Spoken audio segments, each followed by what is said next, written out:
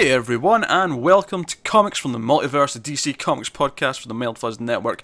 I am Peter, and I'm joined, as always, by Matt. Hey, what's going on, people? Matt's a little sick, but you see your enemy. Yes, gotta talk comics. Gotta talk comics, yeah. Connor is not here, unfortunately. He had a couple of family commitments this week. It is the Christmas and New Year's week, so he had things to do. He didn't quite get around to the 14 books that he was supposed to read. So he'll be back next week, so not to worry about that. But so it'll just be me and Matt this week. We are recording this the day before New Year's Eve, so this should be there for New Year's Eve morning. So Happy New Year to everyone and all that. But so we talk about DC Comics, and this week we're going to be talking about Justice League vs. Suicide Squad issue 2, Detective Comics 947, All-Star Batman issue 5, Action Comics 970, Wonder Woman issue 13, The Flash issue 13, Batgirl issue 6, Titans issue 6, Teen Titans issue 3, Blue Beetle issue 4, Batman Beyond issue 3, Matt will be talking about Deathstroke issue 9, and then finally me and Matt are going to talk about the new Elseworld Prestige miniseries issue 1 that came out this week, which is Supergirl Being Super issue 1. Big week. They gave us a nice big week to close out the year with. I need to stop doing this because I already got yelled at by my wife for spending too much on comics. So yeah, it's but it's a nice problem to have, because I have to admit, for the most part this week, I had a very pleasant time reading all my books. There was a very nice streak of quality, with maybe one exception. Yeah. Which also, will remain nameless for now. It's nice that Matt popped back into sync. His call from Skype went wildly out of sync for about 10 seconds there, and I was about to cut the cords and be like, let's restart everything, but he's popped back into sync, so it's okay. Good. The internet gods have not forsaken us on this day. Yet. Good. Knock on wood. Yeah, knock on wood. But no news this week or anything. At least nothing I can remember happening. But we've got a lot of books, so let's just get right into it. Of course, there's timestamps and all that in the description if you want to avoid spoilers on ones or you don't care about some. But generally, it's worth playing through them also. First up, Justice League v Suicide Squad issue 2. Joshua Williamson writing and Jason Fabok on art, much like last week. So, big event, weekly. Enjoyed issue 1. Issue 2 was kind of what we thought it would be. It was the fight between Justice League and Suicide Squad that they'd built up to in the first one. And I thought they did a pretty good job of making it feel kind of varied by having them all sort of splinter off and having like individual matchups between, hero A versus villain A, hero B versus villain B, and so on. Some of them are more fun than others, but for the most part, I think my favourite was probably Aquaman and Killer Croc, which I'm sure's happened before, but it's such a simple, fun pairing to have like Aquaman try and fight Killer Croc in water. Well, there's that, and the fact so when he had the hook hand, it was because piranhas had chewed off his hand, Aquaman. So when Croc tries to take a bite out of him and breaks his teeth, that gave me quite a laugh. Because it didn't go the way that I thought. I thought, he's going to take a chunk out of Aquaman. Oh, you thought we were going to have a hook hand Aquaman back after this? Well, not that, but I thought it would be along those lines. Aquaman, that's how Aquaman gets taken out. But no, it's kind of actually one-sided, too, the fight. Yeah. Up until Superman goes down. Yeah, it was. Although one thing I really liked about that fight, that part of the fight in particular, was it did that Jaws thing where all the water goes red. Just simple colouring, but it made it feel like a proper Jaws moment where all the water turned red. So that was pretty cool. Yeah. So yeah, the Justice League are kind of winning the fight for the most part, and this kind of makes sense. The Suicide Squad even say repeatedly, "There's no way we can win this." They're they've got Superman and the Flash and whoever. We're screwed. We're not that powerful. But they actually end up winning the fight because Killer Frost, she absorbs power from people. That's part of her thing. She absorbs a life force, and she absorbs Superman's life force, which is a lot. He's solar powered. So she sucks in Superman's power to end the fight, and then she essentially does almost the freeze version of a solar flare, where she just freezes everything around her instantly. And the Justice League all get beat and captured, and it ends with them all in individual cells back at the headquarters, and Amanda Warren's like, we designed this cell for you, Batman, because we know what you can do and how you'll get out of it. And you see Superman's in a red sun cell, Yeah. and so on and so forth. Wonder Woman's tied up with her lasso. Yeah, and we have the Green Lanterns have got stuff on their face, Uh, and the Flash is in like a stasis sort of containment thing, and she's like, "Welcome to the Suicide Squad," and that's her ending. So it wasn't like super heavy on plot this week. I wasn't expecting it to be. We kind of thought it was going to be this, but they made it fun. The matchups were exciting and interesting. Even Harley versus Wonder Woman was kind of fun with her on the motorbike. Yeah. So yeah, I appreciate that. It was exactly what we thought it would be, but it was they kept it interesting. They didn't just go down the obvious boring route. The art was good, storytelling was good, banter between the characters was good. Boomerang and Flash talking back and forth to each other was good. Flash's reaction to Boomerang, him goading him on, also good. Yeah. Him snapping the boomerang in two. Yeah. Was very great too. Flash getting a little bit pissed. And of course, the other thing is we're still setting up the villains. Sorry about that. It's the cat and the dog fighting.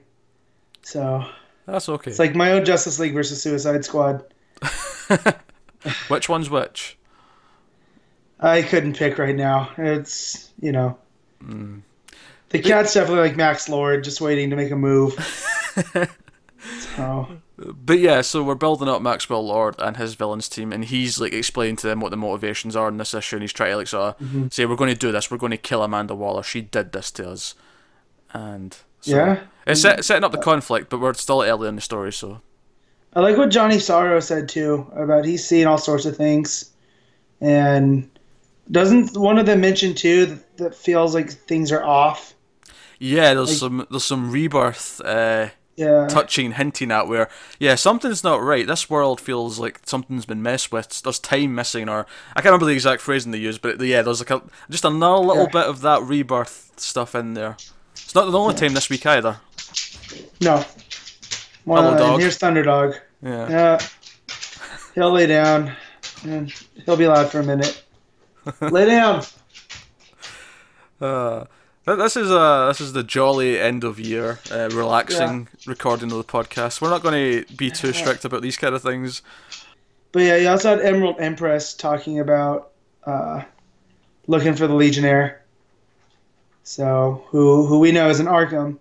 Yeah. Because of Batman and the Rebirth special. So. But again, them bringing that up and saying there's something not right. I get like, this actually does feel like it might tie in slightly to what's going on. Maybe not completely. I don't think we're going to get anywhere in terms of the Rebirth plot in this event, but it's a nice reminder. It's ever present.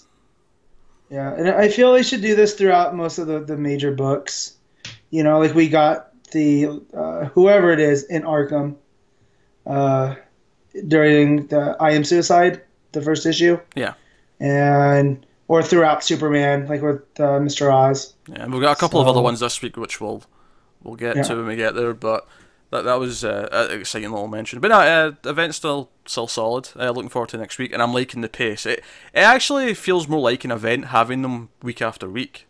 Yeah. Because it's more condensed. It feels like, this is the month and a half of this thing, and we're going to focus on it, but it'll be over by the end of January. And we've said that a lot, in the build up to it, but it actually feels like that. Now that we're actually reading through it week to week, it feels more like a big thing because it is week to week.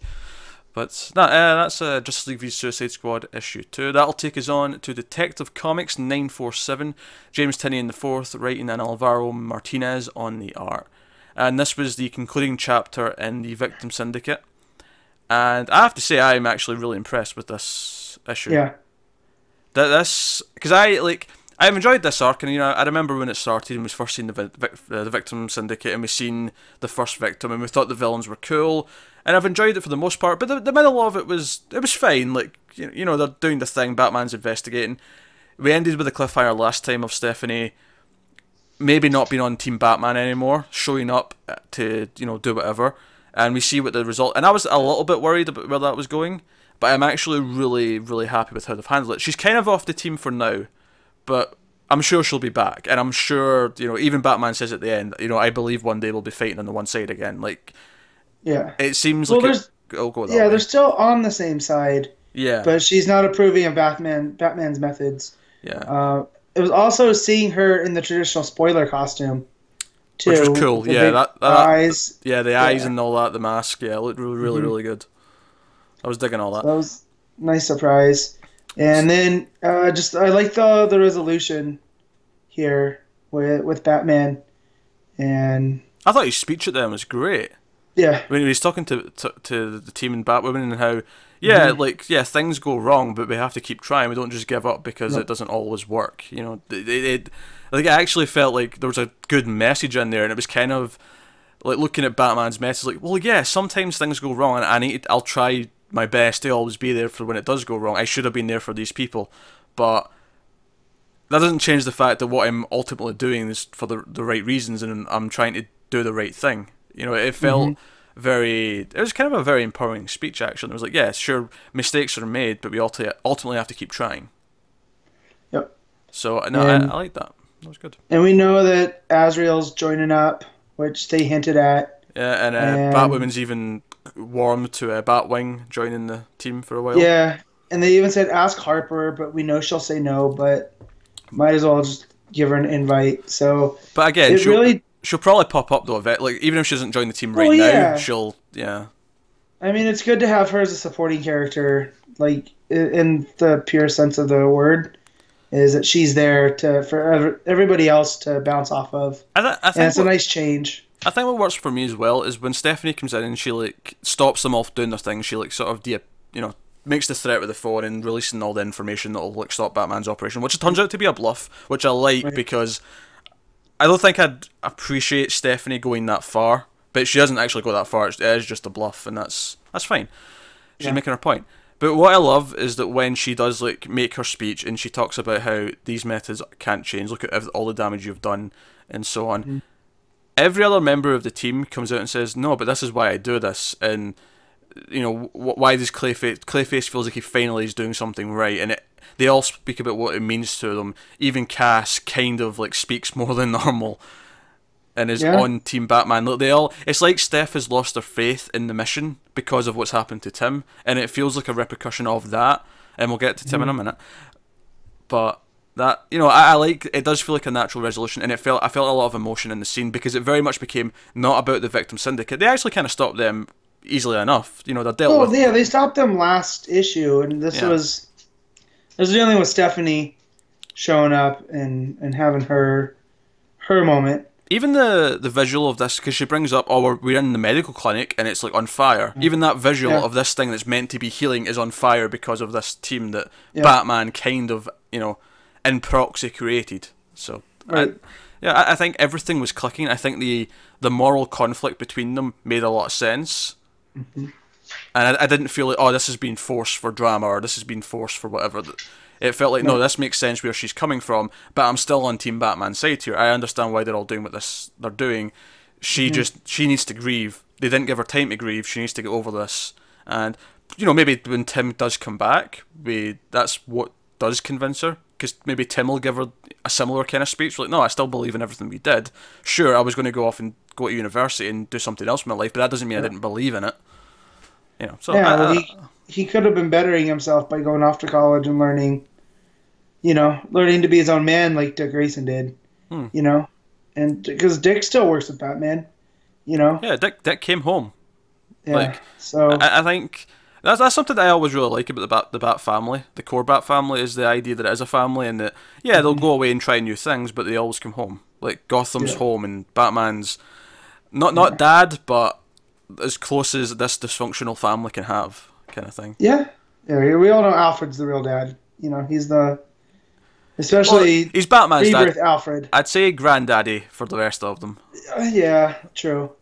If we're going to go down that metaphor line, but shall we talk? Rebirth. That's witty. Yeah. Shall we talk about the Tim scene at the end, which I think was genius putting this at the end of the second arc. Like, you know, this arc wasn't focusing on that, but the idea at the end of each like big detective arc, we'll get another little glimpse of what Tim's doing in his captivity. So obviously, Mr. Oz took him when everyone thought he died at the end of the first arc. He's there. We see him use his smarts by like dismantling his belt and all that to get out of his cage, or if you could even call it. I mean, it is a cage, but it's not like it's like a fancy sci-fi cage with a force field or whatever. Yeah, it's a cell. It's a cell, yeah. And he gets out, and he's like making his plan to leave, and he stops because he sees someone else in another cell. And we don't get to see who it is. We see bright light, but we don't know who it is, and that's the cliffhanger. And Tim's like, I have no idea what's going on here, whatever. And Mr. Rogers is like, you have no idea, Tim. More will be learned in time, or whatever his ominous line is, you know.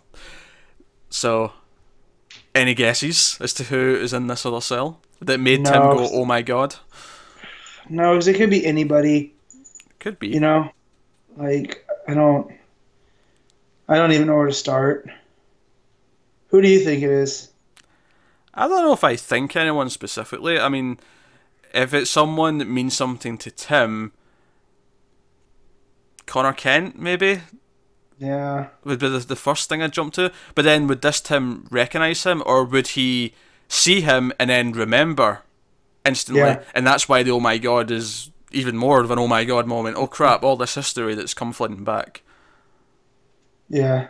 So, because we saw multiple cells when Tim was put there. Yeah, we know he's got Doomsday. That's the only one we know he has. But we know he has others, and we just don't know who they are. But this was Tim reacting and being like, "Oh crap, this is someone important that means something to him." Yeah. So. But it could also be a villain from his past. It could be. Yeah. It could be anyone, really.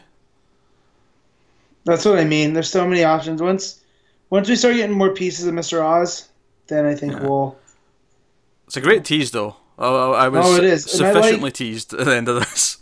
Yeah, I like that they're trusting Tinian enough to push that forward. So. What's great about it, and I think we said this when Tim was taken, but it's great that we never thought Detective would be a core part of the Rebirth ongoing plot, but they've made it so by having Tim being someone who's captured, but by making it Tim, we care about Tim, so it puts someone we actually really care about in the middle of all that, and it ties in Detective in a really cool way. Whereas, Flash has an obvious tie because of Wally and Speed Force and time shenanigans. Batman's found out about it, and he's a detective, so that kind of makes sense to have that kind of involved. But now Detective being involved directly with Tim and having a character that we started with being in just the regular DC world and now is involved in this, I think it's a good tie-in. It's a good way to connect us to it. And again, that feeling of it being ever present, as I mentioned in the Suicide Squad event. So yeah, no, that's Detective. Really good. I think that was the best issue of the second arc, personally. Yeah, I would go as far to say that. So that'll take us on to All-Star Batman issue 5. Scott Snyder writing and John Romita Jr. on art. No backup in this one. The whole issue was the main story, which is probably why it's 2 weeks late, because Romita Jr. had to draw about 8 extra pages or whatever. Yeah.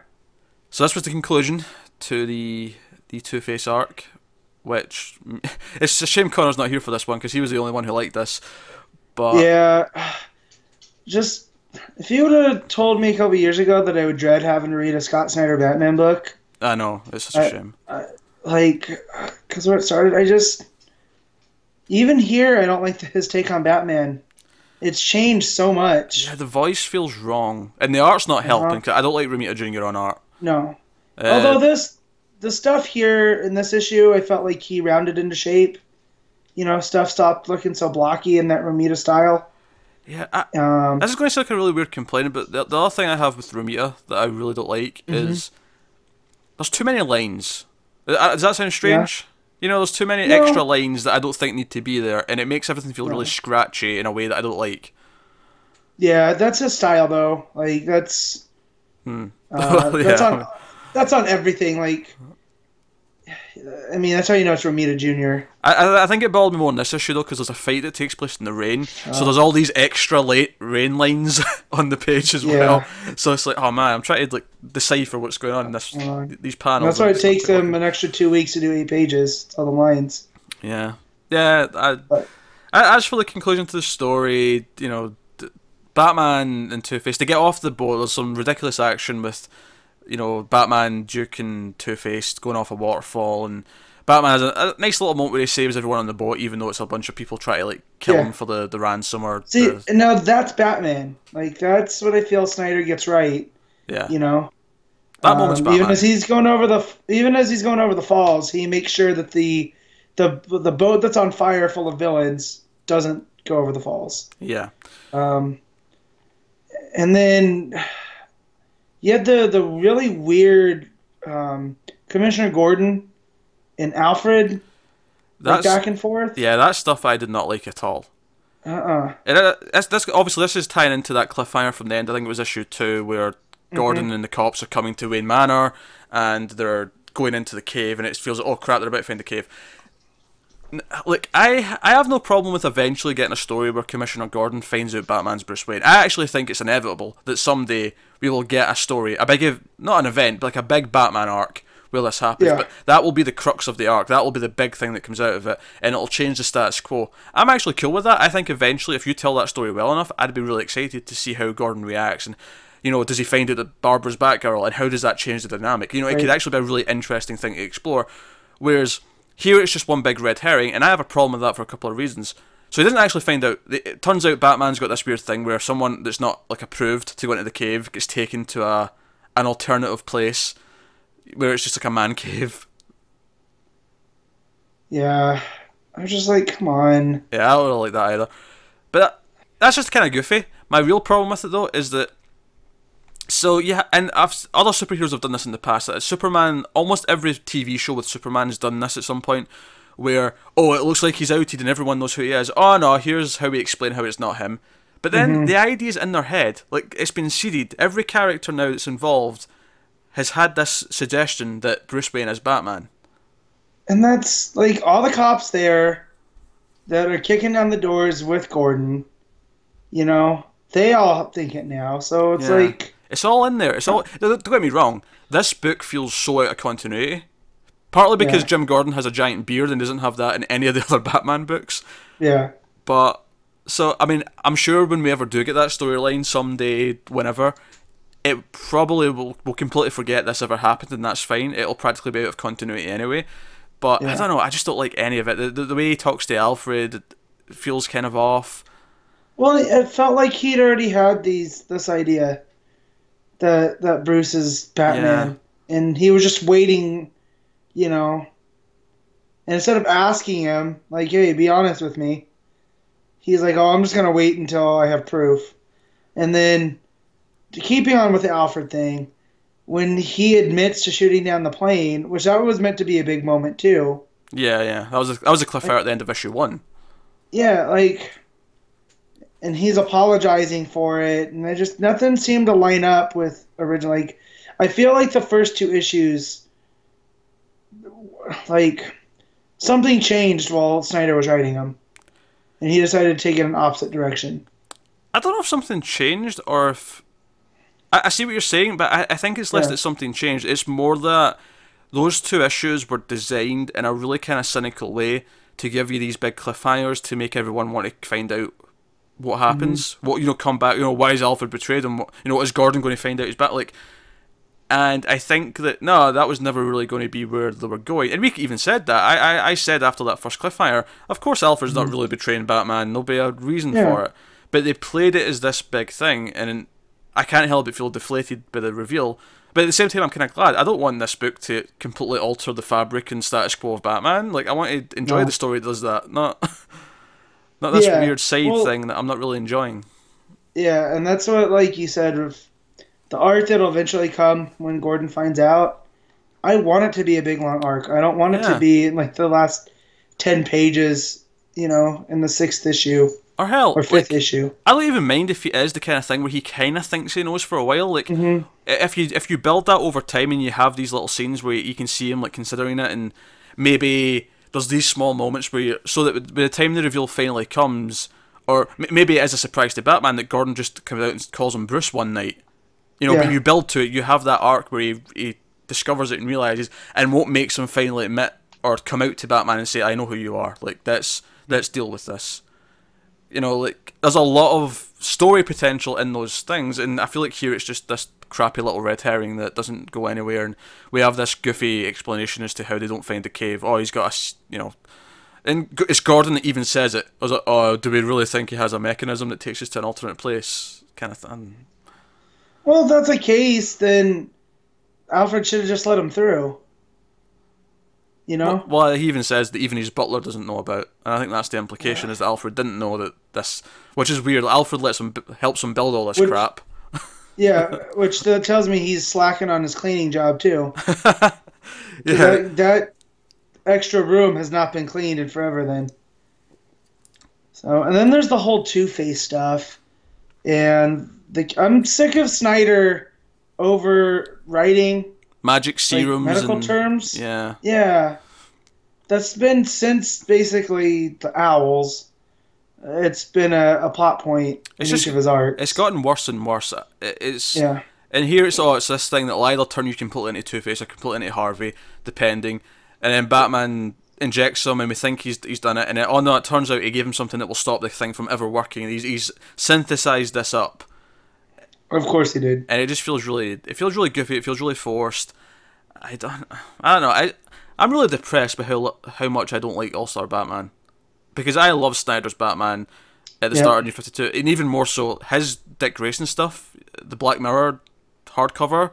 Go read that. It's phenomenal. It's one of the best Batman stories ever. I love that thing to death, and now it just feels like the voice is wrong. It feels like there's these crazy plot points that are coming in that I don't really like. I feel he needs a break from Batman. He does. He needs to do something else. Like give him who could we give him to work on that you wouldn't expect? I think a horror-based book in Gotham, see Gotham by Midnight. Give that to him. Yeah. Let him do the paranormal investigators in Gotham. I think that would suit him to a T. Yeah, that'd be good. And obviously that he's doing this event in the summer with Capullo, which is apparently Batman focused, but it is also a big Rebirth related event. So I'm hoping that the actual plot is not just him coming up with it. It's it's like John's and the team being like, no, this is the next step in Rebirth. Yeah. So let him get some editors that are kind of shepherding him, instead of letting him do whatever he wants. Since you brought it up, I want to bring up what it's supposed to be. This event with Batman, and he described it as a Batman heavy metal rock opera. And part of me wants to see that. The other part of me is terrified. Because, when I think of Batman, I don't think heavy metal. You know what I mean? Or rock opera. Yeah. What do those means? And we know it's not just he says Batman focused, but we know it's not just it's like he'll be the center of whatever it is, which makes me think it's going to focus on the Three Jokers thing aspect of Rebirth. Yeah. That's the impression I get. I hope it's good. I really do. I hope he can. I hope the next arc with Mr. Freeze. I hope that's good. I'm excited for that. Yeah. Different artists coming in. When he did his first annual out of New 52, how'd you like that Freeze story? I liked it a lot. It subverted our expectations, because everything had been following the animated series history, and that it took that and turned it on its head, and I quite enjoyed that. Some people thought, it changes it, but I'm like, nah, it turns Mr. Freeze into. Well, no, because anybody could be Nora, it keeps him going, because he is nuts. He belongs at Arkham, not Blackgate, for a reason, Yeah. So the idea that he was obsessing over this woman who actually wasn't his wife was actually really right. A really chilling revelation to me, and I like that. And again, that's what Snyder does well. He does this horrific serial killer, crazy villain well. This, honestly, him trying to do this emotional connection between Bruce and the villain is kind of falling flat for me. I don't think he's really good with that stuff. Yeah, so this is what I've learned over his many issues of Batman. He's great at writing Bruce for the most part. He's great at Joker and Gordon. Not so great at Riddler and Two-Face. And even here, I feel like his Gordon was slightly off. Yeah. In this issue. I liked his. That was more towards the New 52 era. But yeah, his. Well, I agree. He writes a good Gordon up until Gordon shaved and went on a bat suit. That was when it stopped feeling like Gordon to me. And he was in the Marine Corps for however time. Yeah. Craziness. But there you go. That's All-Star Batman issue 5. Connor, if Connor was here, I'm sure he'd be a bit more positive than we were, but we weren't. You could go back and listen to all our reviews of this series. Me and Matt were just, it was not bad in the first issue, and we just slowly got more and more negative as the arc went on. Hopefully the next arc can turn it around, but that's All-Star Batman issue 5. That'll take us on to Action Comics, issue 970, written by Dan Jurgens and art by Patrick Zutcher. This continued where we left off last time. Lex is on this planet with the Godslayer and his people, and Superman comes to save him.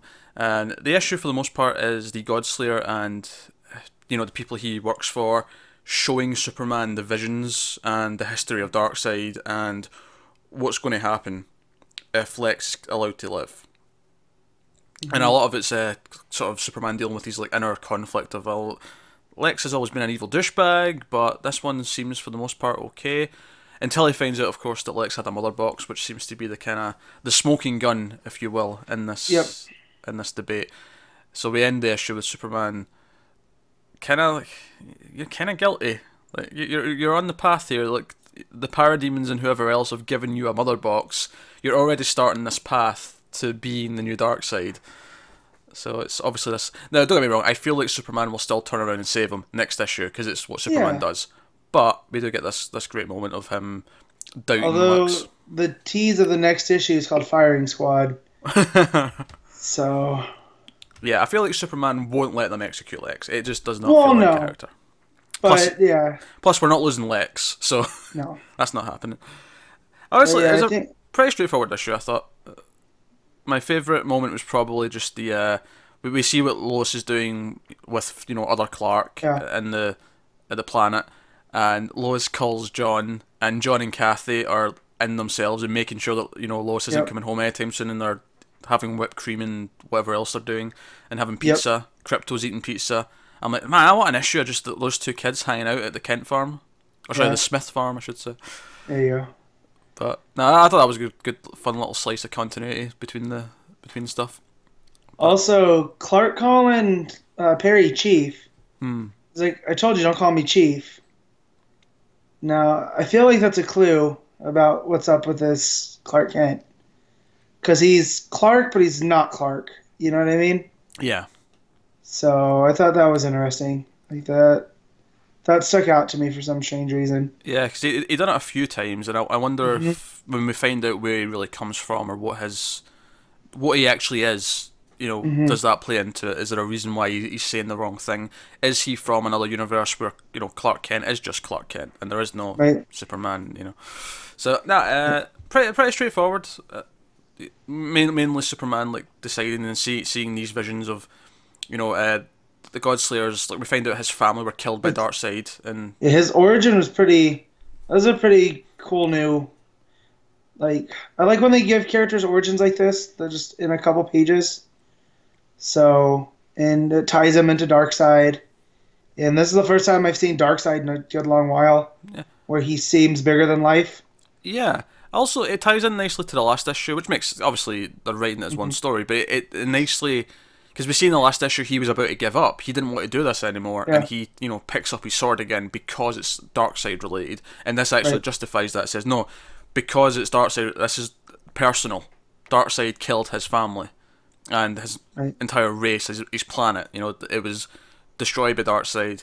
This is personal, so this is why he's like, no, I'm coming out of retirement for this one last job because it's Darkseid. Right. Or Darkseid adjacent. So. Yeah. So, and also the image of Lex as Darkseid was another pretty cool. Yeah. Although I'm starting to miss the purple and green armor. That would have been cool for them to try to work that in there. Yeah, it'd be kind of cool if he kept the S, but the armor was still those colours. Mm-hmm. I said it's working for me because there's a reason for him to have this, and he's got New 52 Superman's cape, and I understand why it is the way it is. So I feel like purple and green, that will come back when he becomes villainous again, like when he properly turns to the dark side, kind of thing. Right. I see what you did there. Anyway, that's Action Comics 970. Solid issue. Continuing the story. That'll take us on to Wonder Woman issue 13. Greg Rucka writing and Renato Guedes on art. Yep. So this is the present day story, and it's notable it's not Liam Sharp doing this issue. I guess he needed one off or whatever to. It's much to my dismay because it's been my favorite art going forward. He's been great. I will say this though. I think as much as I don't think the art's as good as Liam Sharp's art, I think they did a good job of finding someone who is similar, so that it didn't feel like a huge departure. But, oh my god, this is so different now. You know, it felt like it was still in tone, still in style. So I appreciate that.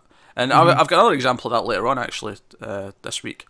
But no, so I appreciated that. So this is like right after she's realised, oh, I've never actually been to Themyscira since I left. It's been a lie the whole time.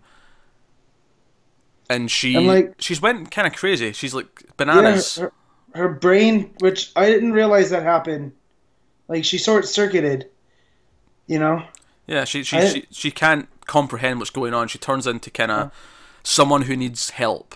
She becomes broken, and Steve.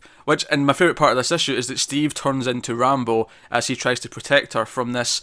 You know, Veronica Cale's team that are coming in to try and fetch them. Poison Squad, yeah. So all throughout we get this narration from Steve, which turns out to be the letter that he leaves Diana at the end when he drops her off at a sort of mental health place in London. And this is like him just explaining why he's done this. But throughout the whole issue, while we're reading this narration, he's got his shirt off, he's being John Rambo, he's taking out this team with little, he steals one of their guns, and it's like full on, like a great action sort of. It's a great moment for him to shine. He gets to be the hero and save her, because part of what he talks about is like trying to be the man that is worthy of her. Right. And this is him, like, whatever way they've gotten here, this is him getting a chance to kind of prove that and be this action hero. And it's kind of funny because obviously in DC Universe we have all these superheroes and all these larger than life characters, and while this is still kind of larger than life, it's a lot more closer to reality than flying in the sky and whatever else, or even putting on a cowl and cape. So him doing all this was just it was a nice departure, but it also gave him some really cool moments where I'm like, you know what, Steve's kind of cool when he gets the opportunity. Yeah, one of the things that I'm happy came out of Rebirth is the return of Lois and Clark and their whole relationship, because it dropped the Superman Wonder Woman, which I get why they try to do that, to shake things up and make it different, but it kind of went nowhere and really wasn't good for anybody. I think different for different sake. When what was there was working before. It's one thing if it gets stale and we have to shake things up, but it was kind of like, no, we're going to do things differently because we want to do things differently, not because what was there, So yeah, but no, I really like this. It left Steve in like this no man's land because he didn't really have a purpose. He was just like the government man who spoke to the Justice League. That's what he became in the New 52. Yeah. And here, not that he's just defined by his relationship with Wonder Woman, but they play off of each other really well. Yeah, he feels like a full character. He feels like he has wants and needs, and they have these like great little moments. But then him like defending her and making sure he takes out this team, and it's this great moment at the end when his guys come in with a helicopter and Poison realise they've lost and they have to like retreat, and Etta's like try to hide from the robot woman who's trying to kill her, who's also working for Cale, and all this is going on. Wonder Woman's still great. I mean, don't get me wrong, I think that we've had like 4 or 5 like fantastic issues in a row, and this was a great issue as opposed to one of the fantastic issues, but I still think it was very solid, and it really did give Steve a chance to shine and give him his moments, these big action moments where he gets to be the hero. If we're gonna do these where we get like the Barbara Ann issue and the Steve issue, to give artists time to catch up, I'm fine with that because I trust Rucka enough as a writer to open it up. Where this weirdly felt like an issue of Lazarus because you had all the fighting, and even the leader of Poison, like she was like a Lazarus. She felt like she looked like Evie almost, So, but yeah, so if we're gonna do these, I think it'll make for a nice it's almost like a downshift of in the creative to where it's still good, but we can take a break from all this big huge stuff happening for these one-off issues of Steve being Rambo and Barbara Ann being Indiana Jones. And it sets up this great next arc because the next issue, the next issue is year 1 again. Yeah. But the issue after that, the next present day issue, is the start of The Truth, which is obviously a companion arc that follows on from the lies. So that should be great, and I'm looking forward to it. Yeah. So that's my cat jumping and creating chaos.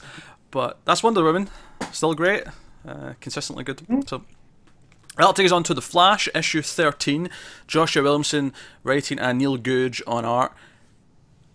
You know what? Just when I think I've had enough like sweet Christmas stories that warm my heart from DC Comics, and I think, oh, that's all it for a year because Christmas is by now. The Flash issue 13 comes out of nowhere and gives me the warmth. This could have been an issue. This was an issue of The Flash. This could have been an episode of The Flash.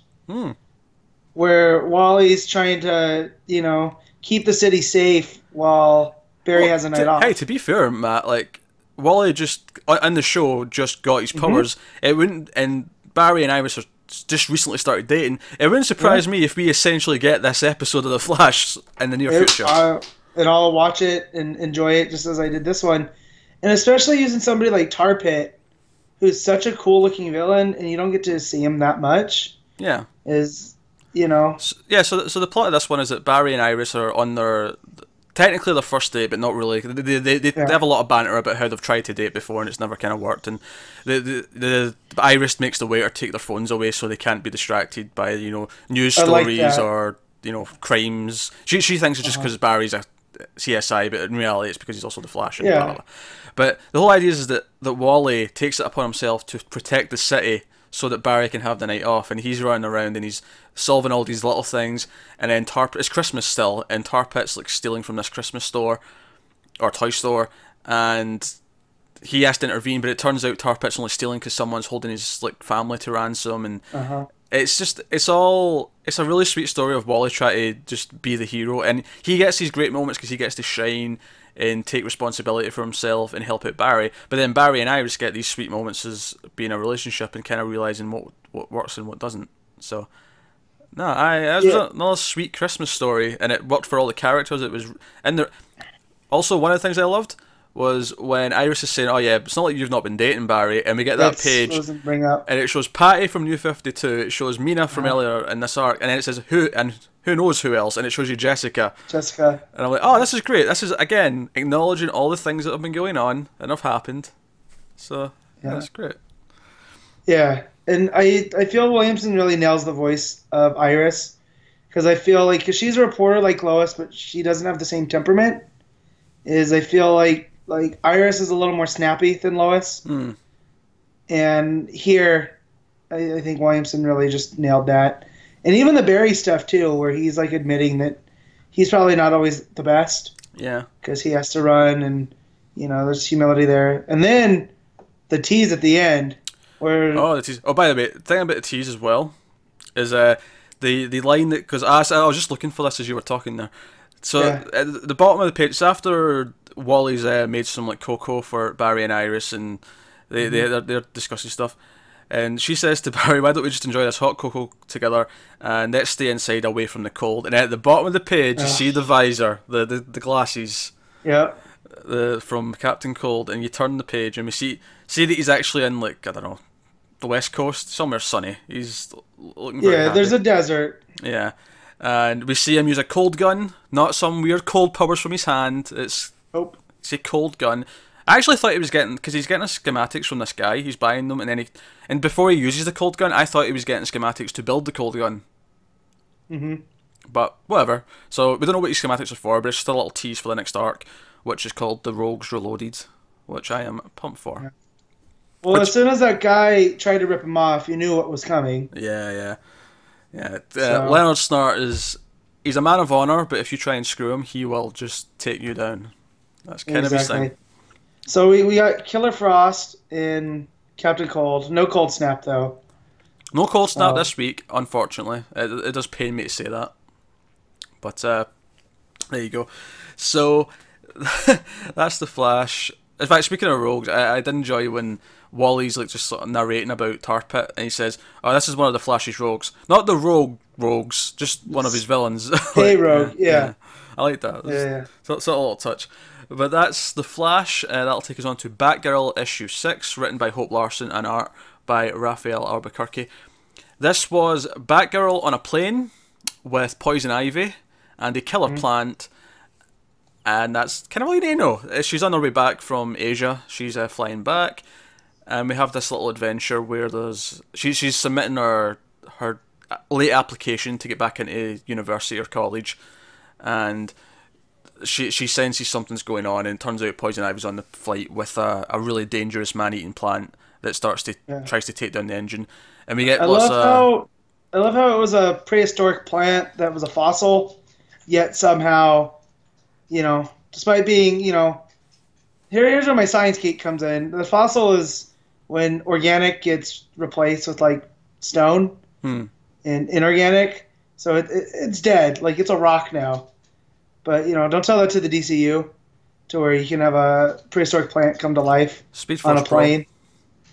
Yeah. So I had to laugh at that. I didn't care, but what was funny is before they revealed what it was, and she was traveling with a plant. I was like, oh, is this Black Mercy? Is this like is this set before Trinity? And this is like her coming to, with that. So that'd have been cool. But whatever. It made for a fun issue. It was the banter between Batgirl and Poison Ivy was a lot of fun. Batgirl, like, oh, someone has to go out to that engine, and like, oh, I guess I'm doing it. And she like puts on the magnetic, grips so she can like. Yeah. So it's almost like Mission Impossible 4, when she's like out in the plane and she's like climbing across, just like he did in the building in that movie. Yeah. But no, a lot of fun action. I thought it was a really good standalone story.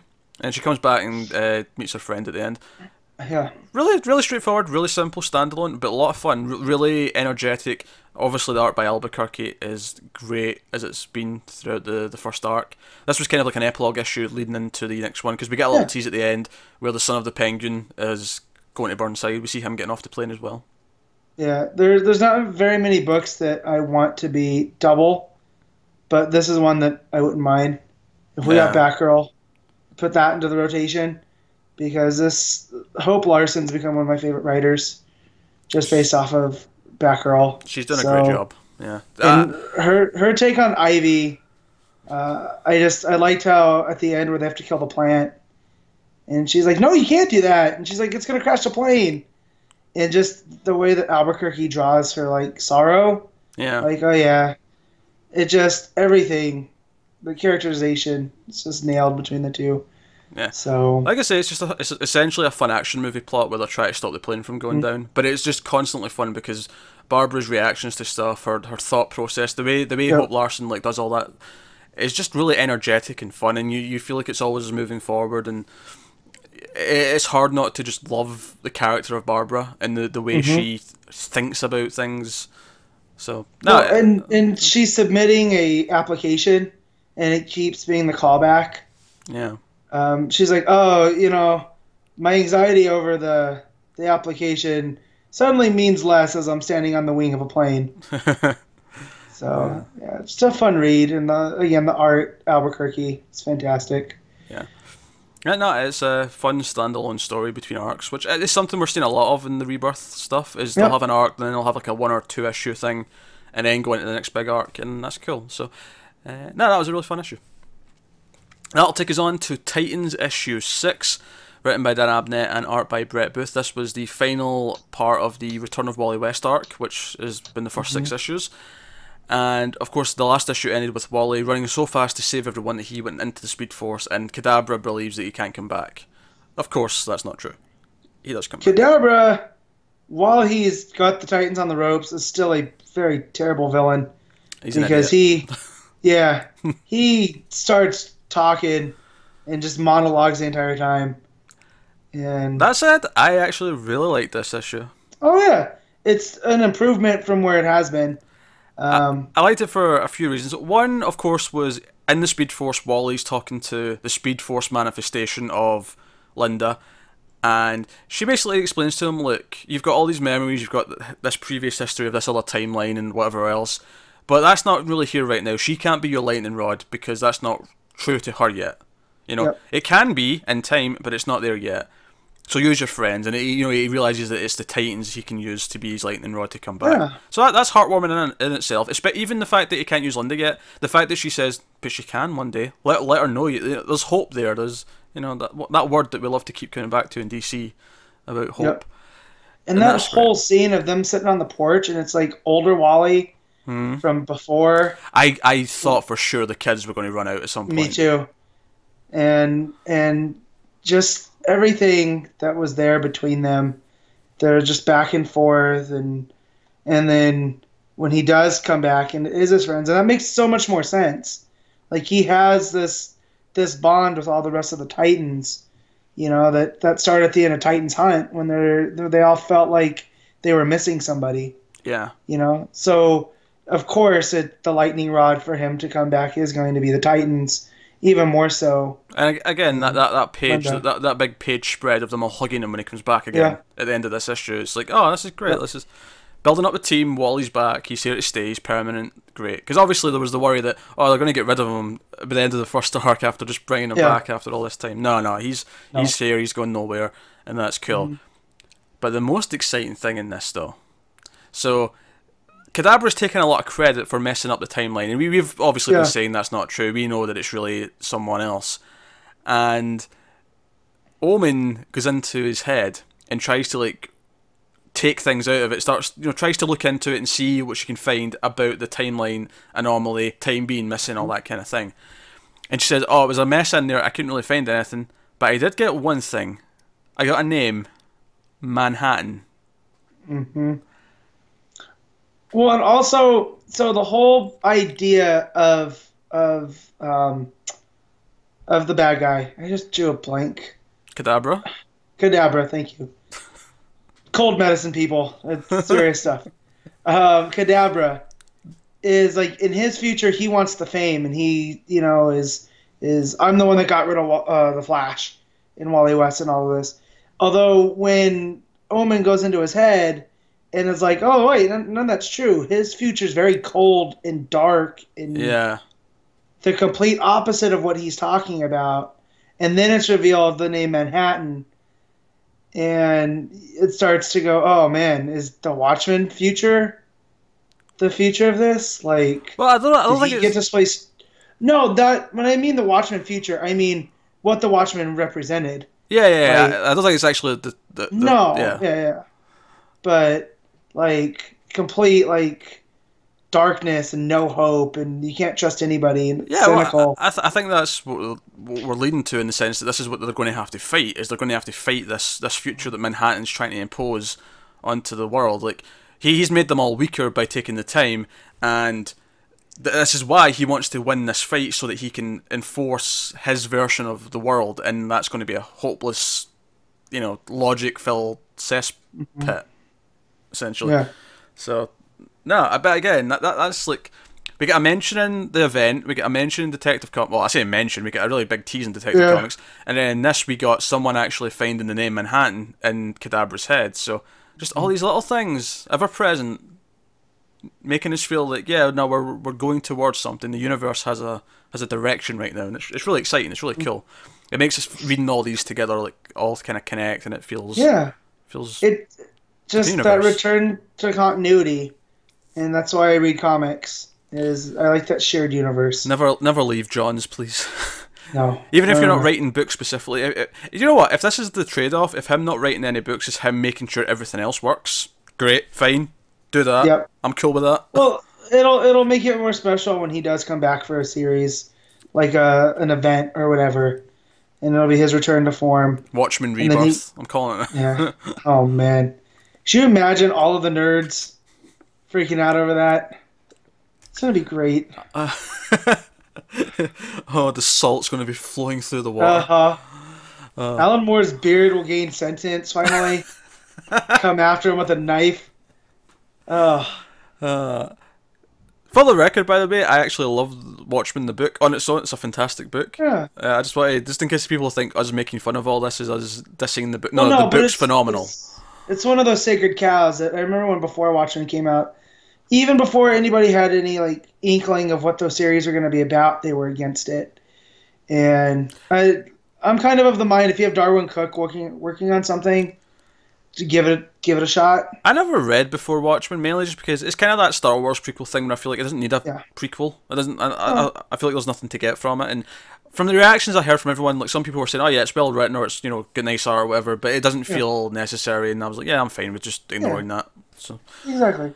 But so it's not taking shots at Watchmen, taking fun at its prestige. Yeah.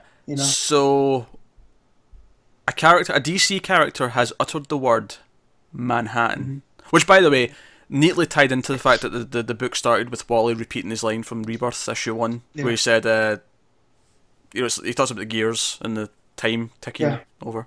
Yep. So, no, really, really exciting stuff. But that's Titans issue 6. That'll take us on to Teen Titans issue 3. Benjamin Percy writing and Koi Pham on art. Apologies if I have butchered your name. I will say this was the thing I was talking about earlier, where we've lost John Boy Myers, and he was great, but they've picked an artist here in Pham that really has a similar style, to the point where I didn't feel like there was a big jolt of a difference. It felt like, no, this is still the Teen Titans I was reading. This is great.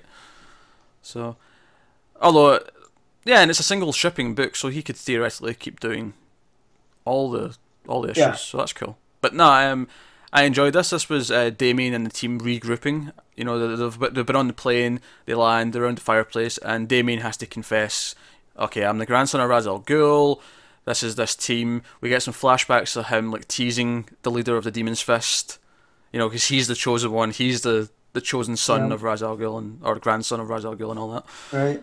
So, I thought this was more the characters, the voices are point on.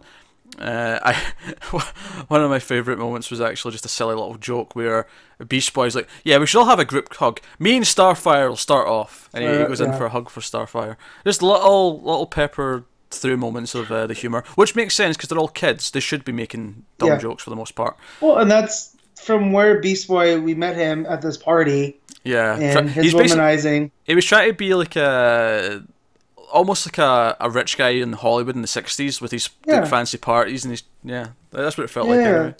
So and even with Raven, and she says, or someone tells her, it was along the lines of her frowning all the time, and her. So there's just some like little nice witticisms there that he's throwing in there, and I still want Green Arrow's sister to show up at one point. Like, I think she'd be a perfect foil for Damian. And they need an archer as well.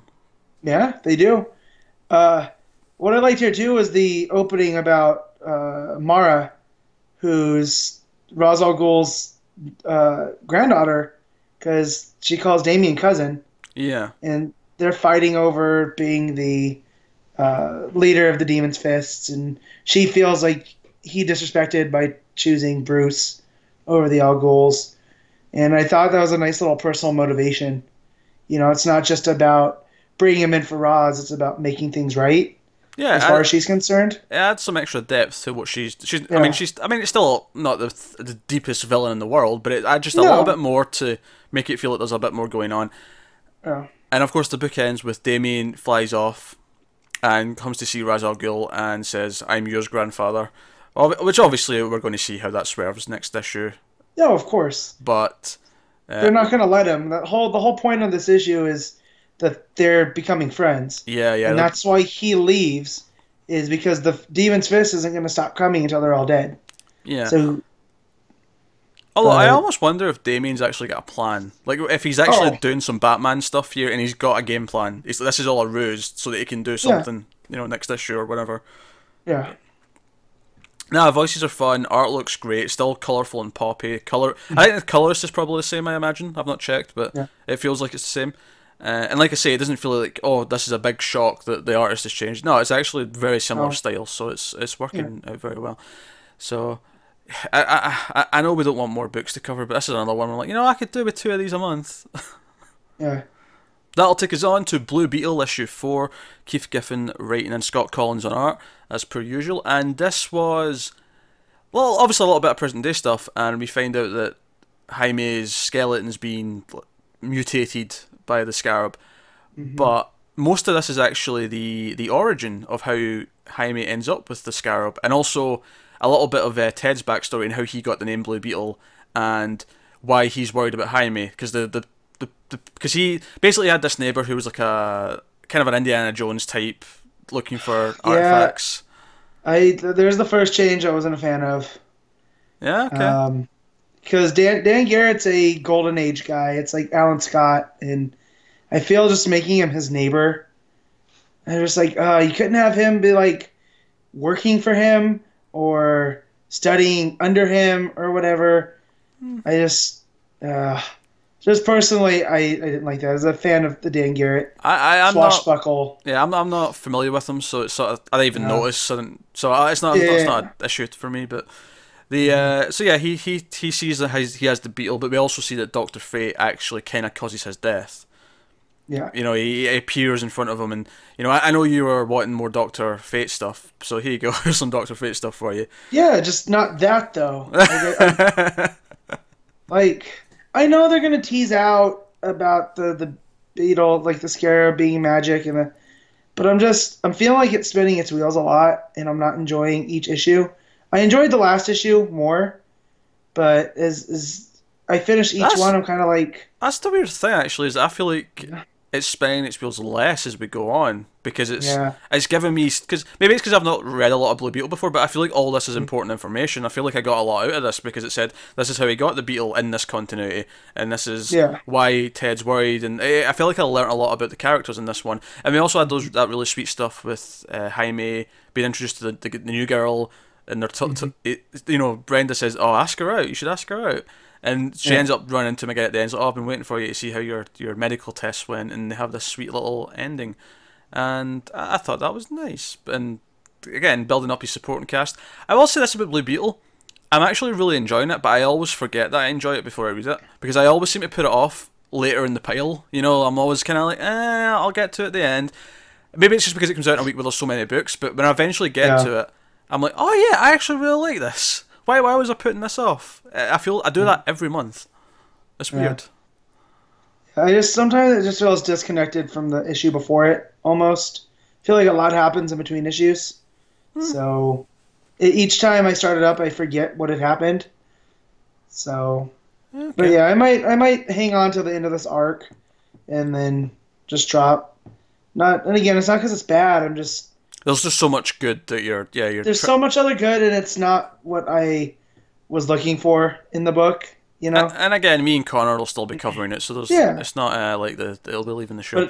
But I want to give it its. You know, it's not like Raven where I'm just like, what the heck's going on?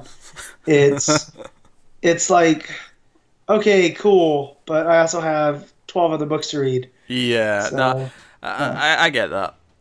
I'm enjoying it. I actually keep forgetting that I enjoy it and then surprising me. Oh yeah, this is really good. I'm enjoying this, and I felt that way again this month. The only thing I will say is that it can be a little bit too. As much as I love the banter between Jaime and his friends and the bickering, it can be a little bit too wordy at times. Like too many bubbles on the page. Like tone that down a little bit would be nice. But otherwise, I'm having fun with the high school. I think it's because there's no other book in DC right now where it is like someone going to high school.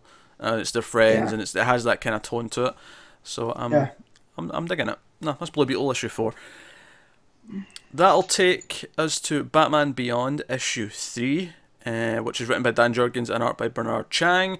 And this, of course, we have Terry, who is disguised as a new member of the Jokers. He's claiming to be Matches Malone's son, and the other members are like, I don't know if I trust you. You know, at least the leader is. He's not like, I don't know if I trust you. Terminal's like, okay, everything you say is right, but it feels off. And Dana kind of recognises his voice and is like, wait, is that Terry? You know, and obviously in her head. Yeah. As she should, because they dated forever. Yeah, well, that's good then. It lines up. And she when they eventually get alone and she like asks him, she's like, yeah, I'm alive. I'll tell you where I was and everything else, but just, you know, like, let me help you get through this. Like, play along. But the big stuff that happens here is that Terminal reveals that he knows who he is, or at least he knows he's not who he says he is. He recognises the voice because he knew him in high school. That was another big plot point, is that all three of them went to high school together. Yeah. And so we end with him in danger. His brother Matt, you know, Terry's brother Matt's trying to get his new bat costume to him so that he can fight because he's without it and he's vulnerable. But the big thing at the end is we find out that Terminal's been lying, and the body that he claims is the Joker, or has been claiming is the Joker to everyone else that he's trying to resuscitate, is actually Bruce Wayne in a coma state that he is painted up to look like the Joker. How do you feel about that plot twist, Matt? Oh man, I got to that page and he's like, of course it's not the Joker. The Joker died. The Joker's a symbol, you know. But this is going to end up being better because he starts to transfer the money. And you get to that last page and he says Bruce Wayne. I about dropped my iPad. So, because, but yeah, it's interesting to say the least. And if this means they're going to be bringing back Bruce Wayne, that's cool. I Because think I they like will. the dynamic. Because they mention in this issue as well when they're in the Batcave, Max and Matt. Yeah, they talk about, oh well, we can try and fix up a new suit, but the guy who actually built these suits isn't here anymore. So it makes sense they're going to bring Bruce back because they need him to actually with the expertise to like build things and like guide Terry maybe once more. So that makes sense. What I like about it is I like that it kind of, as you said, the Joker's being used here as a symbol, which is very much what Bruce does with Batman. And the idea that this is like him is kind of really perverse. It's like perverting his own ideas. So I like that idea of it. No, I like it. I think if this was in continuity or whatever, it'd be weirder. But because it's its own thing off in its own little universe in the future, I'm just like, yeah, it's fun. I'm still having fun. Again, I think more than anything, the voices of the characters with each other is good banter. It's one of those things. If we get too many books, I could see myself saying, "No, this will be a trade book," just because there's too much, and because it isn't in continuity and it is separate, it's easy to kind of see it separate. But that said, it's always an easy read. Like I picked it up, got through it, and it reads quick too. Yeah. Like it moves. Also, I like Terry befriending the big pain Joker. Yeah. For a second, and he's like, "Oh, I like the cut of his jib," and then Matt basically being like a Robin almost. I thought he's even wearing red. You know, I wonder if that's where they're going with it. If they're going to have him become the Robin Beyond, the what do you call it? Yeah. Robin Reconnaissance, Renaissance, Robin Renaissance. There you go. There you go. There you go. Need alliteration in there. Yeah, yes you do. But yeah, so yeah, definitely still enjoying it. And for all the stink people made about the bat suit and the red eyes, we haven't seen them in it, but in an issue. You know, so I always laugh at outrage over small things, you know. And it's been real good because he hasn't been Batman in, this is what, issue 3? Yeah. So technically issue 4 with the rebirth. So it's been him undercover and a nice, change. Oh, for the last 2, he's in a bat suit for the first one or that's 2. What I'm again, cold medicine. I'm not good at math, so... All right, that'll take us on to Deathstroke issue 9. I don't read this, so Matt, why don't you let us know what Deathstroke issue 9, which is Christopher Priest writing and Kerry Nord on art this time. Yeah, so it's a bit of an origin about how Deathstroke and Wintergreen met, and it's over a poker game, and kind of just the origins of Deathstroke, the character, not just Slade Wilson, because Slade was known throughout the groups before, but Deathstroke was kind of born when him and Wintergreen end up meeting up. But it opens with Jericho, like, jumping into people while he's wearing the suit that he got in the last issues. Just like, it's like he jumps into a nun to stop this guy, this like crazy homeless guy, from hurting people. So he's going around doing these good deeds, but I don't know why he needs the icon suit to do them. So again, it's just more Priest throwing these story points out there that seem disconnected that I'm sure will pull together in the end. You say that, but what issue are we on now? That is issue 9. Has there been a point so far where it feels like everything up till then? Yeah, in the last issue we got the him in prison. And we get some of that here, that he's finally been apprehended when Superman brought him in. And they bring in like a military psychologist to talk to him. And it turns out Deathstroke knows this guy. He had done missions with him, of course. And that's when we end up getting the story of the origin of how they met. But it also has Rose going back to Vietnam, I think she's from, and running into her mom. And her mom calls her by her proper name, which is XIA, which I don't know how to pronounce. Zaya? I'm not good with the Asian. Zaya, yeah. I think it's Zaya. I'm not great with the Asian dialects, so. But that's a page. So the issue, I don't say it's kind of a mess, but without the regular artist, and just the flow seemed to be off in this one. So I don't know if this was just written to get the art back on track. But yeah, I want them to start piecing it together. If they don't start piecing it together soon enough, then because we also forgot to say in Titans that we had Deathstroke pop up at the end after the Oh, Manhattan. sure, yeah, there was just a tease at the end that Deathstroke's going to be, oh wait, I don't recognise you, about Wally, and Yeah. that's like teasing we're going to have a Titans Deathstroke sort of crossover coming up soon. Yeah, so it feels like there's two different Deathstrokes right now, where you have the Titans Deathstroke, who's their greatest enemy, and then you have this Deathstroke, who's Soldier of Fortune, mercenary. But yeah, if they don't start trying to piece these together quick, then I'm gonna have to give it the drop, because it's again I have no idea what's going on from issue to issue sometimes. Although the story points are good, like how you feel about Blue Beetle, where you're just kind of like, oh yeah, like the whole story of the poker game, and that's how him and Wintergreen meet, and it leads to them becoming Deathstroke, and that was cool. But again, don't know how this plays into the grand story overall. All right, that's Deathstroke. That'll take us on to our final book of the week, which is Supergirl Being Super Issue 1, Mariko Tamaki on writing and Joelle Jones on art. And I was looking forward to this. This is, of course, the new Prestige Mini, which is out of continuity. It is going to be 4 issues every 2 months, so the next issue isn't until the end of February. But this was like a 40-50 page book, which I will say went in super quick. Like, when I got to that last page, I was like, really? I just read that many pages. So, needless to say, I liked it a lot. It's a Supergirl story where Superman doesn't exist. She's landed on her own, presumably around the age of 8, because they mentioned it's been like 8 years and she's just turning 16, was it? Yeah. And that's a big plot point of the issue, because it revolves around her birthday. It's the day before and the day of her birthday. That's a big thing that's going on.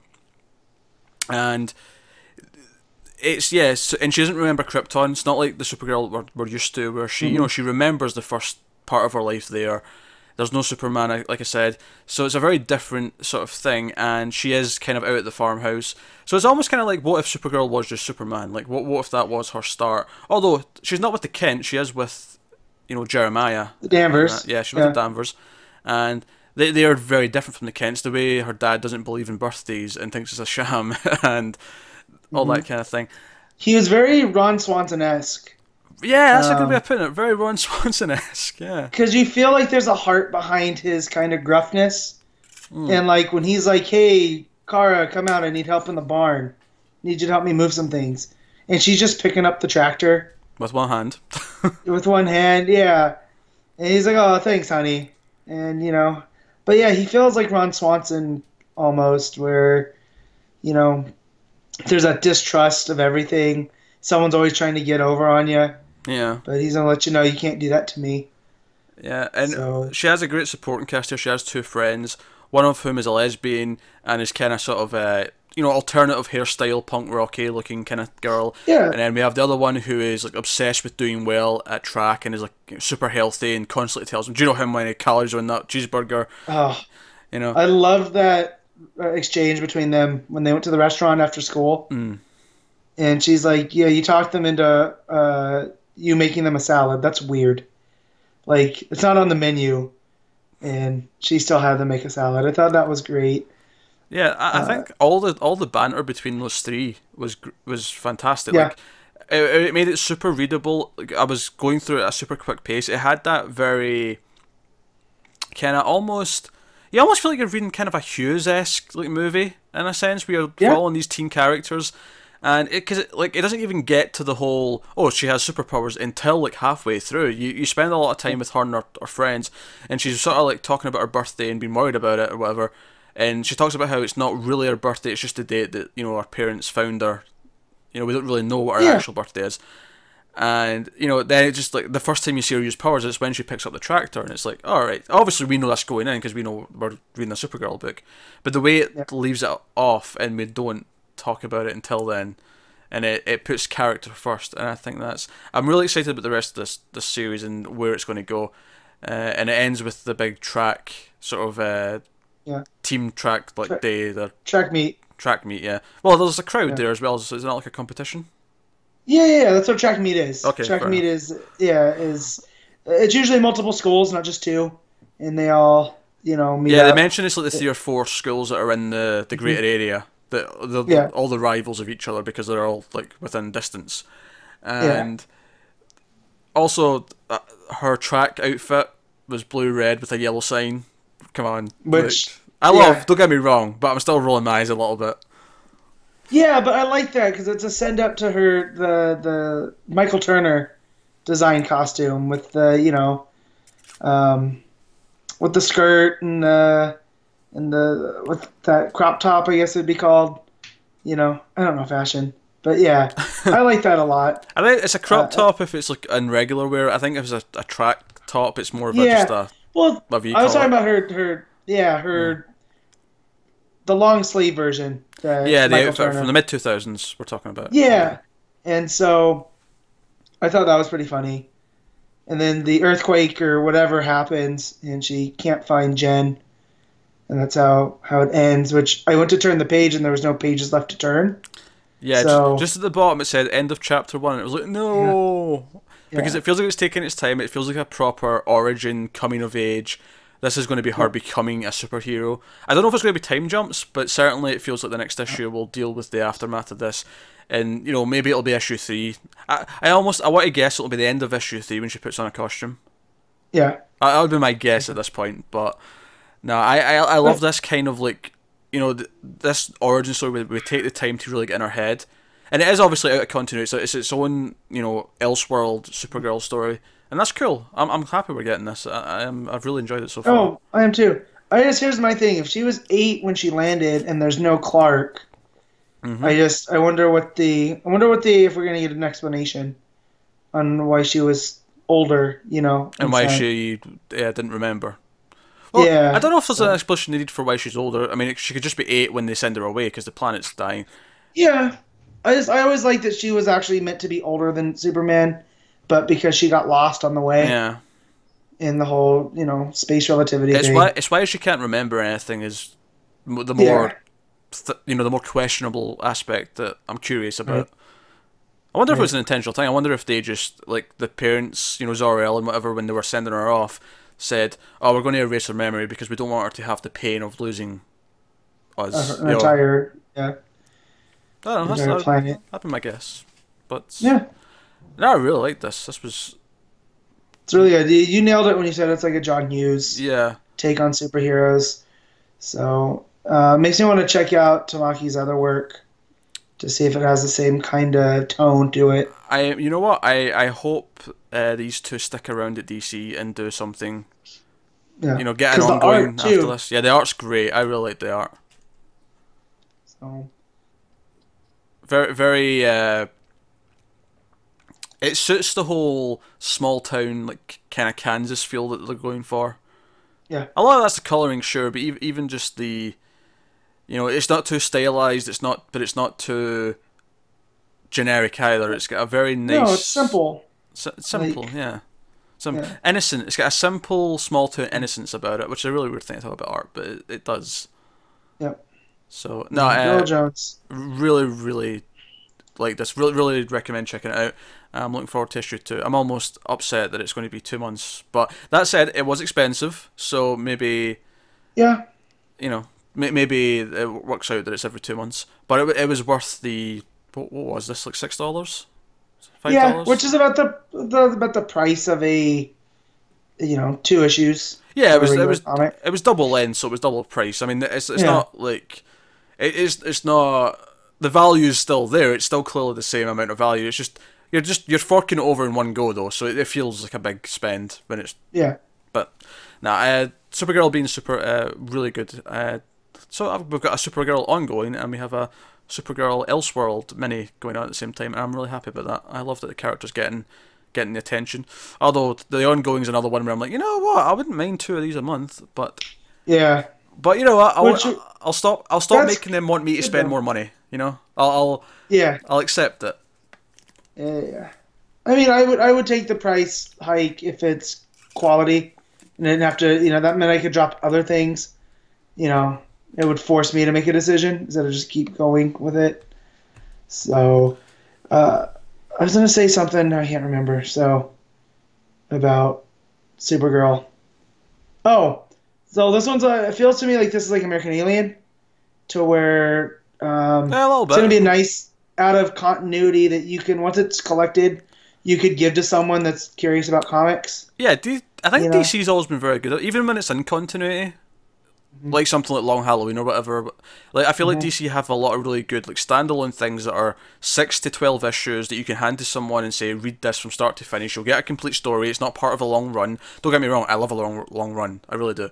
But it's much easier to start someone out in comics if you can give them shorter things where they get a taste for it first, and then you go on. But it's one of those very things where it is out of continuity, but it'll be a great story exploring the themes of what it is to be Supergirl slash Superman, and Yeah. what it means to be that character. And I'm always for that. So that's really really great. So that'll take us on to the end of show things, or favourites of the week, favourite panel, favourite art, favourite cover. Now we've added that on last week, and our top 5 books of the week. So. Favourite panel, Matt, do you have one at hand? Oh no. Me neither, Man. funnily enough. Yeah. um, It's tough because it'd probably be something from Supergirl being super, because the art in that was fantastic, but I can't think of anything off the top of my head. this is actually Um, kind of a weird problem where the art was just consistently very good throughout most of the books this week, that yeah, to actually trying to pinpoint a specific moment is pretty rough. difficult. Yeah, I'm actually going to go with Justice League v Suicide Squad. I really like the page where, or not even the page, the panel before. You know, you have that page where Killer Frost has done the ice explosion or whatever, and everyone's frozen. yeah, The page before that, when she's absorbing Superman's energy. and he gets sucked in. Yeah, his skin's all Like, sucking he's in. withered. Yeah, I really like that panel. I think that's a really great moment because you realize like that single panel is the power shift, literally Yeah. even, but even just thematically, it's the shift of power to the villain side, Yeah. and I like that. It does a lot in one panel. So It's good. we can gloss over yours if you don't want to Yeah, I mean, I'm trying to think. pick I a specific can't. one. Yeah. Oh, we'll just say the one of the ones where she's flying in Supergirl being super, because you have Okay. the really cool. They do it in silhouette. You Yeah, know, like when she jumps up out of the off the roof, and it just makes for a nice image there against the moon and whatnot. Yeah. Yeah, cool. Best. We'll do cover before we do art. Best cover of the week. Oh, that's just stuff. Oh, I need to open my iPad and look at that. Yeah. There you go. I need to remember what they look like. Hold on. Oh, some good stuff here. I have mine. Oh, there you go. Because There you go. Yeah. We're not going variants, so that knocks out what would have been my number one. But it's to me Wonder Woman, and Alright, just okay. the image with Steve and Diana. It has like that shield kind of logo working in there, where it kind of hints towards the gods and whatnot. It's a really nice looking cover. That's fair. I'm going to go with Batgirl because it's Batgirl Yeah. and Ivy jumping for the case that's Yeah. got the plant in it. And it's more like the facial expression on, but again, it's this really fun, like almost Yep. like not goofy slapstick, but kind of like, oh no, like the worry in her Yeah. face really cracks me up. And obviously it's Yep. Albuquerque, so it looks fantastic. And great highlights as well, which all of the covers have been. They've all played with white backgrounds and like strong highlights to make it give you this sense of overexposure, which is pretty Yeah. cool. And I'm probably going to go with that for art as well overall. Batgirl. Me too. It's Albuquerque just kills Yeah. it. I think there's a lot of a lot of possible wins this week. Obviously, being super is a big one for me. Yeah. Justice League Suicide Squad. That and maybe even Teen Titans you could throw in there as well. But no, I think Batgirl, and it's Albuquerque's last issue, I think, because the new arc's bring a new Yeah. artist. So give him a send off. He gets the award this week for best art of the week. Yeah. So And that there's also that variant that I just loved. I couldn't get it. My shop didn't get it in, but it's her and Ivy as well. Just more stylized. I'm going to look at it right now. Oh Yes. yes, yeah. And Ivy's upside It's- down. Yes. Yes, it's fantastic. It's got more of a, I'd say, watercolor kind of coloring to it, Hmm. which is. I think it's nice. even a mana. I think it's Manipul too. My brain's not working properly. I could buy that. Yeah. Does it tell me in the credits page who the variant is? It does. Yeah, Manipul. It's yeah. Manipul. Yeah. You're right. Nailed it. Yeah, nailed it. took you 30 seconds of doubting yourself, but you nailed it. Yeah, again, cold medicine. And that'll take us out to the top 5 books of the week. Oh, this is a rough week, because I feel like there was a lot of good stuff this week. I feel like Detective had its best issue of its arc. You know, Flash had a really strong Christmas issue. Batgirl had a really strong standalone issue. Titans probably had its strongest issue yet. Mm-hmm. And again, I read... What did I read this week? 12 books? So I need to narrow it down to 5. Okay. Number 1. Supergirl being super. Okay. Number 2. Detective Comics 947. Number 3. Batgirl. Number 4. Justice League v Suicide Squad. And number 5... The Flash. And that shows you how good the week was, though, because I left out a lot of great stuff when I was. So mine's gonna be the same, but just swap Batgirl and Tech. Really? Okay. So cool. Batgirl would be 2 and Tech would be 3, and then Justice League, Suicide Squad, and Flash. So yeah, it's hard not to put Supergirl being super. I mean, we did this with Deadman as well. Yeah. But I mean, they're just forces to be reckoned with. They get to do this prestige format, and everything is just like nice and clean and tells a complete. Yeah, and it's almost like, as much as I love the continuity, it's nice when something can be completely cut off from it and just focus on what it's doing, and that's what that gives us. So that's really cool. Even though the Deadman one I think is still in continuity, there's nothing that says it can't be. Whereas the Supergirl one is definitely this is a different version of Supergirl that's not what we have in the ongoing. But no, so yeah, that's our. So we agreed in the top 5. We swapped the order of 2 of them, but otherwise we agreed completely on what that was. Not to discount the Titan books or Wonder Woman or Action or whatever else. The only one we didn't like. Well, you weren't as keen on Deathstroke this time, but yeah. And we don't like All-Star Batman, but otherwise really strong weeks. So. Yeah, definitely All-Star Batman would have been my worst, even with Deathstroke. Yeah, I'm still holding out hope. I mean, I guess I have hope for All-Star with Freeze coming, but yeah, But yeah, that's that. That'll just let me tell you what next week brings. The first week of January. So again, Happy New Year's, because there's a good chance you'll be watching or listening to this just after New Year's, maybe before. This will be going up early New Year's Eve, but. Yeah, next week we have Justice League v Suicide Squad issue 3. So next part of the event, really pumped for that. We also have the first of the one-shots from Justice League of America, which is Justice League of America, The Atom Rebirth issue 1. So that's next week. Plus we have Batman 14, Superman 14, Justice League 12, Nightwing 12, Green Arrow 14, Green Lanterns 14. We have the Death of Hawkman issue 4, next part of that mini. We also have the first issue of another mini, which is the Fall and Rise of Captain Atom issue 1.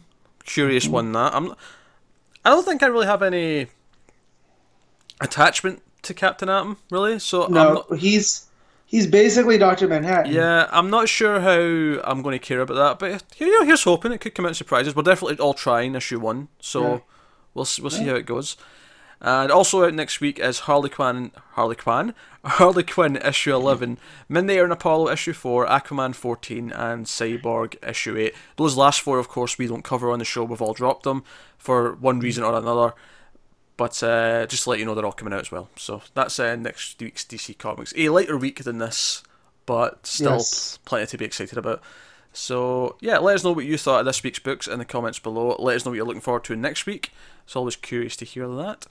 And as we go through our first big DC event, so issue 3 of that next week. So thanks very much for watching and or listening. Like or subscribe while you're on YouTube, SoundCloud, iTunes, your podcatching app of choice. Give us a like and a subscribe and 5-star rating, whatever else. Helps us out a lot if you do. Yeah, that's us. I'm losing track of my thought process here, but thanks for watching or listening once again. We always appreciate it. Have a really happy new year. Hopefully 2017 is another great year for DC Comics. And keep in mind that we will have an extra episode of the podcast the plan was to be before the next episode. Depending on where we can fit it in, it might be after the next one. Mm-hmm. But we will have a special standalone 2016 DC Comics Awards episode with Connor as well. Of course, Connor should be back for the regular episode next week as well. Especially since he's got a week off work, so he has no excuse not to finish all his books and catch up. So thank you very much once again, Matt. Do you have any nice New Year's wishes to give to everyone before I do my final sign off? Yeah, just keep reading Superman because it's good. Let's not. You can drop the rest of them, but you can just keep reading Superman. Let's not take for granted that it was really dark times for Superman up until Rebirth. For a good 6 or 7 years. Yeah, so just keep that up, and just keep enjoying comics. Even if you like that other company more, it's just keep reading them. I don't know. I don't know why you're listening if you like that other company more, but hey, more power to you. I don't know. I heard this week a lot of complaints about, because their summer event finally finished in the last week of December, and the ending didn't seem to please a lot of Marvel fans, which is upsetting for them. Yeah. I have to say, though, as a DC fan and finally being happy about DC Comics, you know what? I'll take the win. Yeah. Yeah, me too. So, especially if they're going off this model of summer events, we're just going to have storyline events throughout the year. I think that's a much better model. So it doesn't disrupt everything. And just for the record, I'm joking about being happy that Marvel fans are all upset. I actually, you know what, if Marvel were firing on all cylinders and being great, that'd be cool. I have no problem with them succeeding. It's a bit of friendly fanboyism in between. Well, we had to deal with DDO in the New 52 for 5 years, so... Yeah, that was painful, so... Yeah. So we're going to relish in it a little bit when DC is doing well for us, at least for our tastes, and Marvel's not doing so well. Exactly. In terms of people being happy about what they're doing with their overall plots. But enough Marvel talk. This is DC. This comes from the multiverse. Yeah. We don't talk about that. We talk about DC. We talk about Batmans and Supermans and Wonder Womans and whatever else. So thank you very much, guys. Have a good New Year if you happen to. Well, have a good New Year if you happen to be watching this before New Year's. If it's after New Year's, then I hope you had a good New Year. Mm-hmm. That kind of thing. Thanks for watching, guys. I've said that about 5 times now. And always remember, never get lost in the Speed Force. And long live the Legion.